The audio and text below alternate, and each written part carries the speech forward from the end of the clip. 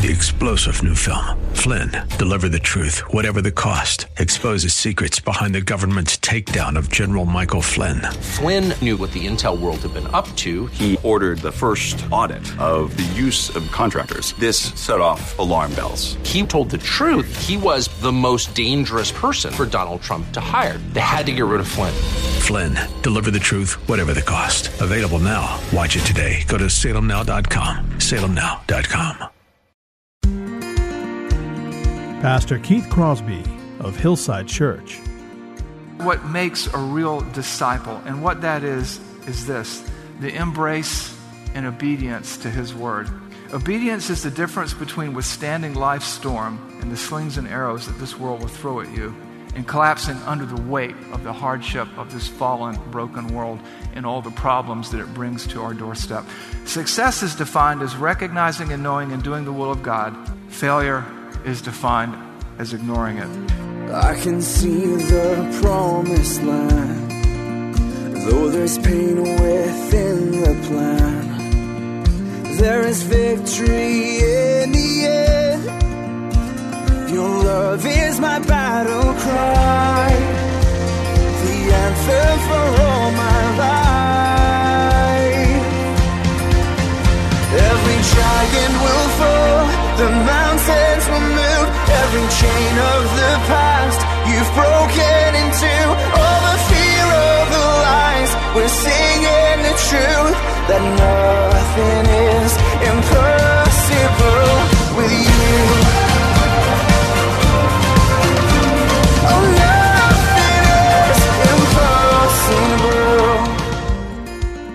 Hello and welcome to today's edition of Grace to Live with Keith Crosby, Senior Pastor at Hillside Church in San Jose, California. We are so happy that you've chosen to spend time with us on the program today. And as always, we would encourage you to follow along with us in your Bibles if you can. On today's broadcast, Pastor Keith continues our walk through the Sermon on the Mount with his Successful Kingdom Living teaching series. So if you have your Bibles, please turn with us today to the Gospel of Matthew, chapter 7. Now here's Pastor Keith with today's study. Let me sort of set up the background for the Sermon on the Mount. In Matthew's Gospel, where it's found, this is a Gospel written for the Jewish mindset. You know, there are 4 Gospels. Matthew is written for the Jewish mind. Jesus is the Messiah. This is who He is. This is what He believes. Mark is written for the Roman mind. Luke is written for the Greek mind. And John is written for everyone. And so we are here in Matthew's Gospel. He's going to be speaking to His disciples right beneath His feet. And there are these crowds all around Him. And He's going to lay out for them the Jewish law as it was meant to be taught, God's Word as it was meant to be understood. Now this comes after John the Baptist identifying Him as the Messiah, the Lamb of God who takes away the sin of the world. This comes after His baptism, where Jesus rises up out of the water and the Spirit descends on Him in the form of a dove, and the Father's voice is heard to say, "This is my beloved Son in whom I am well pleased." There's your Trinity, by the way, all in one place, all in one time. And this is after Him going into the wilderness to be tempted by Satan. He's come out, He's been teaching and preaching, He's drawing lots of crowds. John the Baptist certainly didn't hurt any by identifying Him as the Messiah. And so He calls some of His disciples to Him, the 12. They go up on a mountain. He sits down. The masses follow Him. And we read this in Matthew chapter 5, verse 1. "And seeing the crowds, He went up on the mountain. And when He sat down, His disciples came to Him. And He opened His mouth and taught them, saying," and He begins to teach. He teaches about our inward heart attitudes. He teaches about how our inward heart attitudes manifest themselves through worship, through service, through giving, through our interactions with people. He describes how a Christian thinks, how a Christ follower thinks. He describes how a Christ follower understands the law. It's not a series of rules. It's a series of attitudes that are manifested through our outward behavior. The Word of God is just not some legalistic rule book, but it is a mindset. It is written, and he says, it is written, you have heard it said, but I say to you. And He clarifies the law. It's an exposition of the Jewish teaching. It's an exposition of the Old Testament. And it begins that He sits down and He opens His mouth and He says, and begins to teach them, And it ends like this, Matthew chapter 7, verses 24 to 29. Everyone who hears these words of mine and does them will be like a wise man who built his house on the rock. And the rain fell, and the floods came, and the winds blew and beat on this house. But it did not fall because it had been founded on the rock. And everyone who hears these words of mine and does not do them will be like a foolish man who built his house on the sand. And the rain fell, and the floods came, and the wind blew and beat against that house, and it fell, and great was its fall. And when Jesus had finished these sayings, the crowds were astonished at his teaching. Some translations indicate overwhelmed.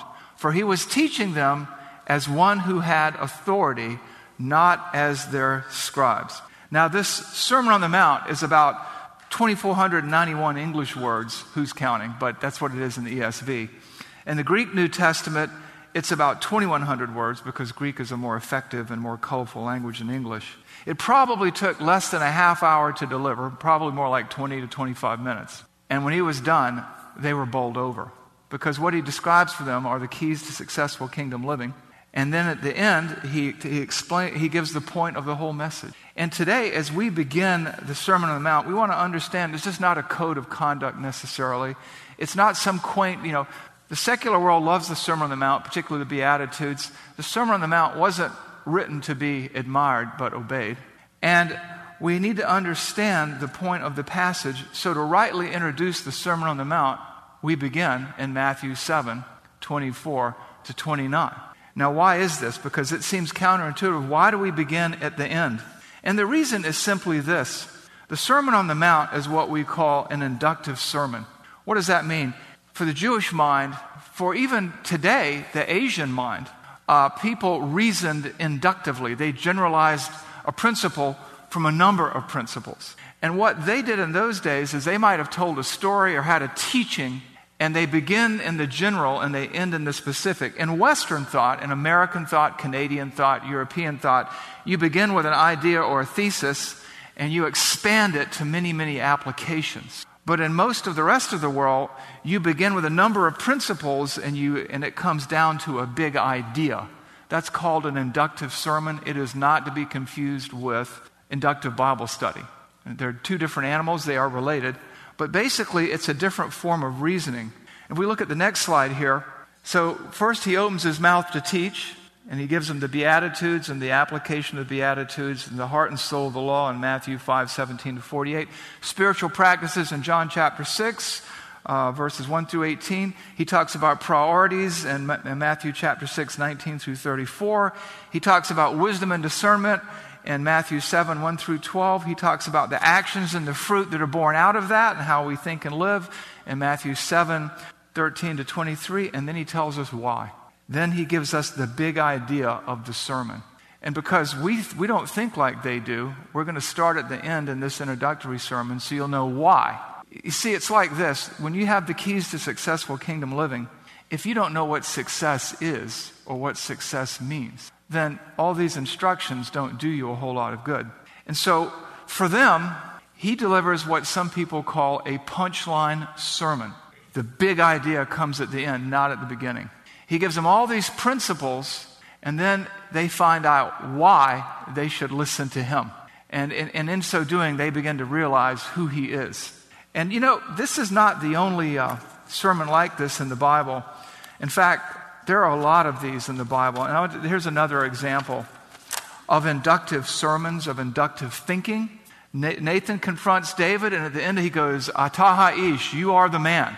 He tells this story, and the punchline comes. Ecclesiastes says, I tried this, and I tried that, and I did this, and I did that, and I realized, in Ecclesiastes at the end of the message, when all is said and done, fear God and keep his commands. John's gospel, you hear all this, the 7 signs, the 7 words Jesus said on the cross, all the things he said and did. And at the end of it, you are told, these things are written that you may know that Jesus is the Christ, the Son of God, and believing in him, you have eternal life.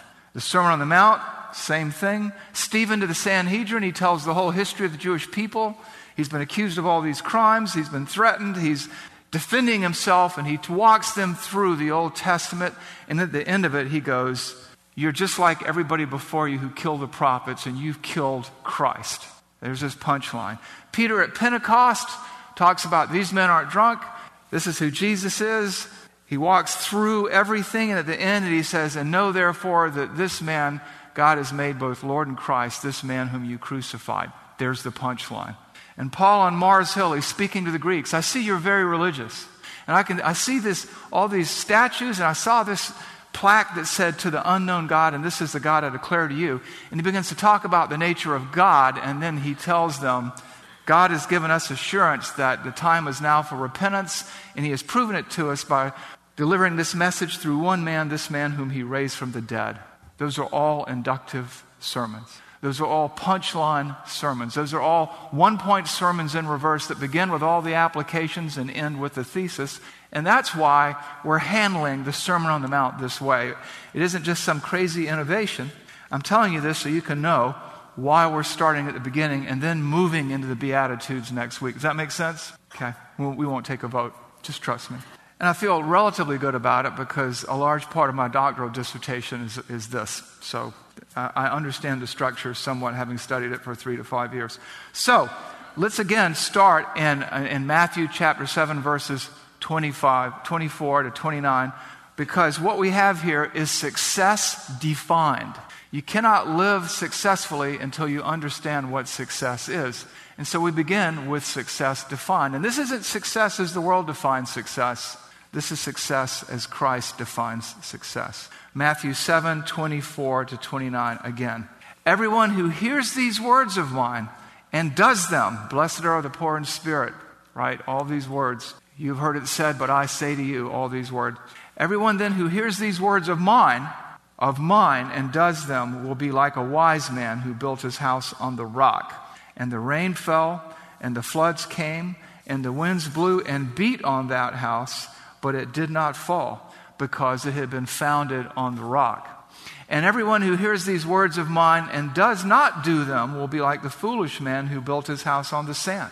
And the rain fell, and the floods came, and the wind blew against that house and beat against that house, and it fell, and great was the fall of it.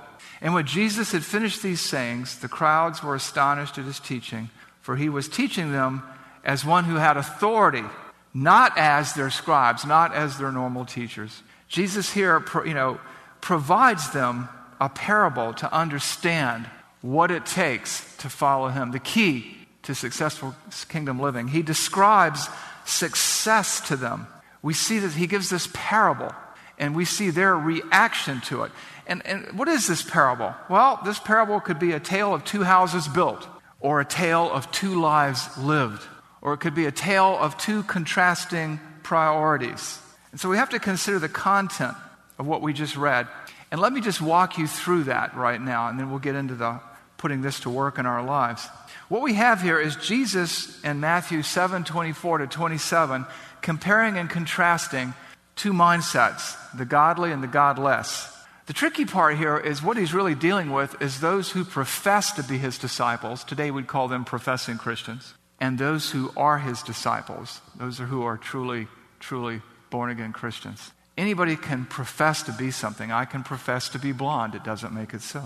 So what we see here in this passage is that both people have heard the gospel or the way of salvation. They've heard Jesus' message. Everyone who hears these words of mine. Each one then maps out his own way of living. Each one decides what to do. And so we have this tale of successful kingdom living contrasted with a tale of collapse and failure. Both receive the teaching. Both sit through the teaching. They're both represented out there in the crowd. And in the crowd you have his disciples and you have everybody else. And so both hear the same message. The wise man hears and obeys. He receives what is said. He digests it. He ingests it. And he integrates it into his life. He builds his house, his life, around the teachings of Jesus Christ. He receives and obeys Christ's instruction. The foolish man is entirely different. He hears the same message, but he follows his heart. He follows not God's priorities, but his own. Not God's will, but his own. The wise man follows Christ. Now, each builds his respective house. Each lives his life expecting to stand. No one sets out to fail cognitively, intentionally, purposefully. And I imagine if you look at the crowd before Jesus, they all look alike pretty much. They all are from the same area, the same culture. They resemble each other. Each man builds his respective house, intending it to stand. And outwardly, they look the same. Now, in that area, they had these periodic seasonal rains. And depending on what you built your house on, the rains might come and wash your house away if you built it on the sand. But if you built it on a good foundation, it would withstand these rains. So Jesus is giving them something they can understand and identify with. Each house outwardly looks the same, but beneath the surface, they're built very differently and grounded and founded upon very, very different foundations. Now, each is subject to the same conditions and situations. Suffering is something that every human being is going to experience. Hardship is something that every human being is going to experience and can expect. Neither of these people are escaping hardship, but each responds differently. One house, one way of living, withstanding everything that is thrown at it.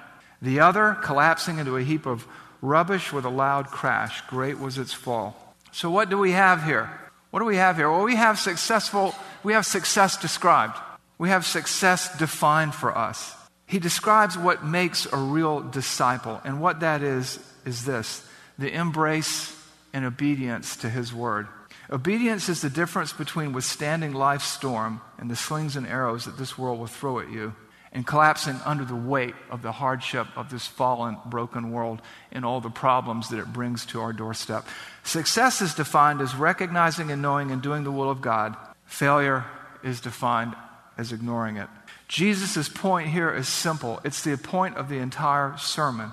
It's not simply enough to hear Jesus' call and even respond to it with a temporary flurry of good deeds and outward works. On the contrary, we have to build our lives upon it with a solid foundation that combines an authentic commitment to Christ with a persevering obedience, with an enduring obedience.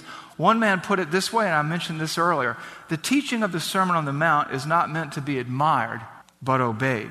I remember somebody saying to a Christian brother once, I don't believe what you believe, but I think it's beautiful. And the brother goes, is it true? He goes, well, I don't think so. He goes, well, how can it be beautiful? If I believe the lie, it's the ugliest, worthless, terriblest, whatever thing one can imagine. Don't tell me that you admire it, that you think it's beautiful. If it's not true, it's uglier than ugly. The world loves Jesus, at least their impression of him. Many professing Christians like what they hear, blessed are the poor in spirit, blessed are the peacemakers and things like that. But they really don't care to understand and apply it to their lives. They don't care to make it their constitution, if you want to call it that. An outwardly religious lifestyle is simply not enough. And the foolish man's shallow thinking lays a shallow foundation on the sand. He cannot be troubled with thinking things through because he's too busy. And when trial comes, he greatly suffers. It's like us today. He's probably busy with stuff. He's preoccupied with having a house, a life that simply looks nice from the outside, fitting in, being accepted. And sure, his house looks somewhat like the wise man's house, but when you examine the difference in the foundations, you see while one thrives and one fails. Success is defined as recognizing Christ for who he is, our authority, and governing ourselves in light of his teachings. That's why in verses 28 and 29 we see this. They hear him teach this. They hear him say this. The one who listens to me is wise. The one who doesn't listen to me is a fool. Everyone who hears these sayings of mine but does not respond is a fool. And in verse 28 we read this. When Jesus finished these sayings, the crowds were astonished at his teaching, for he was teaching them as one who had authority and not as their scribes. You see, in that day, people never really taught the Bible. They'd say, well, Rabbi Rafi says this. Rabbi Rashi says this. And what happens is they're quoting other men, and he's saying, these teachings of mine, I am the authority. And they're astonished because no self-respecting rabbi in their day would claim to be the authority, but he's already been marked out by John the Baptist as the Messiah. He's already done works and said and done things that indicate that he's not a normal, everyday, average guy. And so he does this incredible teaching which turns their understanding of their world and their law upside down. He clarifies it for them. He doesn't just deal with the letter, but the spirit, the heart of it. And when he's done, they're shocked. They're awed. Talk about shock and awe in the old days, right? They're looking at him. And what we learn from all this is that rightly defining success will make all the difference in our lives. Rightly understanding success will make all the difference in our lives when hardship comes. And hardships will come. The storms of life will come. They'll come to you in different shapes and forms and sizes and at different times. And there is no cramming for life. You can cram for a board test. You can cram for a quiz at school. You can cram for some sort of exam, but you can't cram for life. Your house, your home, your life, your family, you have to be grounded and founded upon this one-of-a-kind foundation. Everything else is sand. It'll twist, it'll turn, it'll wash away, and your life as you knew it will perish. So, how can we successfully live and serve Jesus? How can we do that? What does it take? Well, this is really both the points in your bulletin, and this is also the application of the sermon as well. How can we successfully live, love, and serve Jesus? It really comes down to obeying him and recognizing him as the authority. So let's understand a couple of critical things about defining success as Christ defines success. And to do that, we need to understand that success is defined and understood by answering two questions in the affirmative. By you, not answering to me, not answering to anyone else, but to you answering in your own heart before God, answering these two questions. And the first question is this: do I faithfully seek to embrace Christ's word? Do I seek to embrace Christ's word? Do I seek to drink it in, to digest it, to turn it over in my mind, and to understand it? Where do I get that question from? It's a response to verses 24 and 25. Everyone who hears these words of mine and does them will be like a wise man who built his house on a rock. And the rain fell, and the floods came, and the wind blew and beat on that house, but it did not fall. Why? Because it was founded on the rock. Is your thinking founded, driven, controlled, influenced by the word of Christ, the Bible, the word of God? A wise person listens to Jesus, listens to God, and does what he or she learns from God.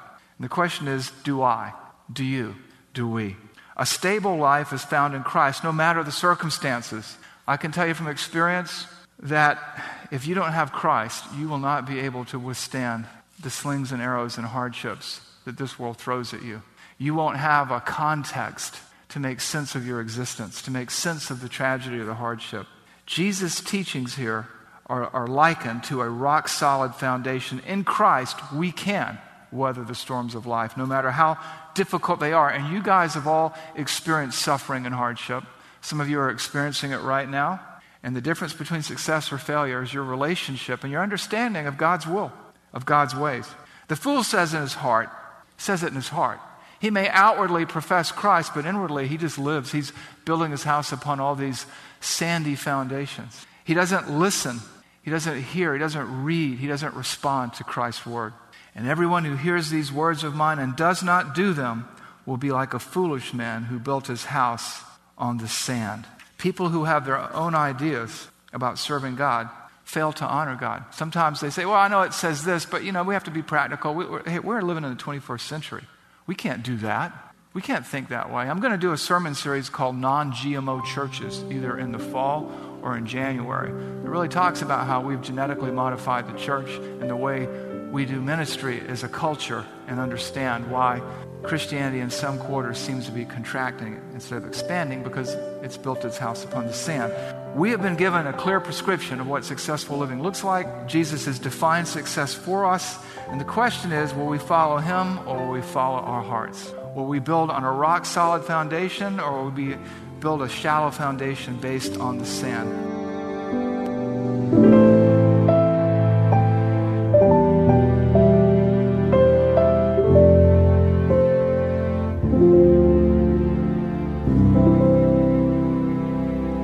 Pastor Keith Crosby on today's edition of Grace to Live.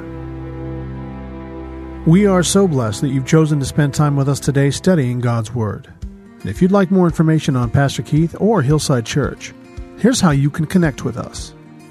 Our mailing address is 545 Hillsdale Avenue in San Jose, California, 95136. The church office telephone line is area code 408-269-5400. 888-848-4782. And you can connect with us on our website, which is gracetoliveradio.org. There you can check out archived messages of past sermons and also listen to Pastor Keith's weekly blog.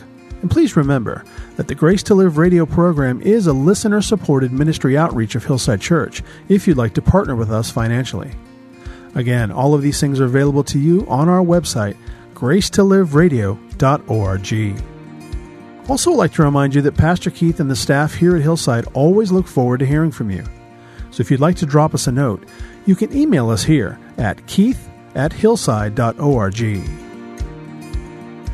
Well, we hope that you'll join us again next time for Grace to Live. But until then, I'm your host, Kevin Reeves, and on behalf of Pastor Keith and everyone here at Hillside Church, it is our prayer that the Lord will richly bless you. And thanks for listening. Every giant will fall, the mountains will move, every chain of the past you've broken into.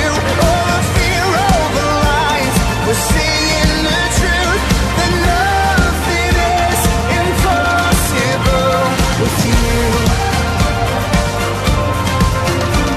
Oh, nothing is impossible.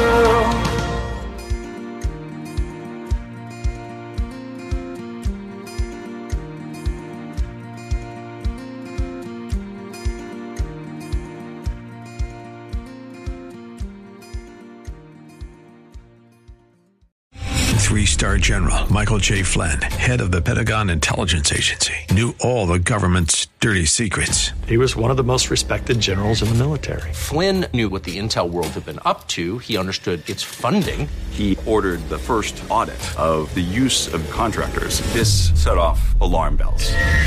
The explosive new documentary, Flynn, Deliver the Truth, Whatever the Cost, uncovers the facts behind this scandal. Flynn told the truth. He was the most dangerous person for Donald Trump to hire. I find out the worst enemy that I'm going to face in my life is right here in America. They took my assessment and they wanted me to change it. And I was like, I'm not changing it. They had to get rid of Flynn.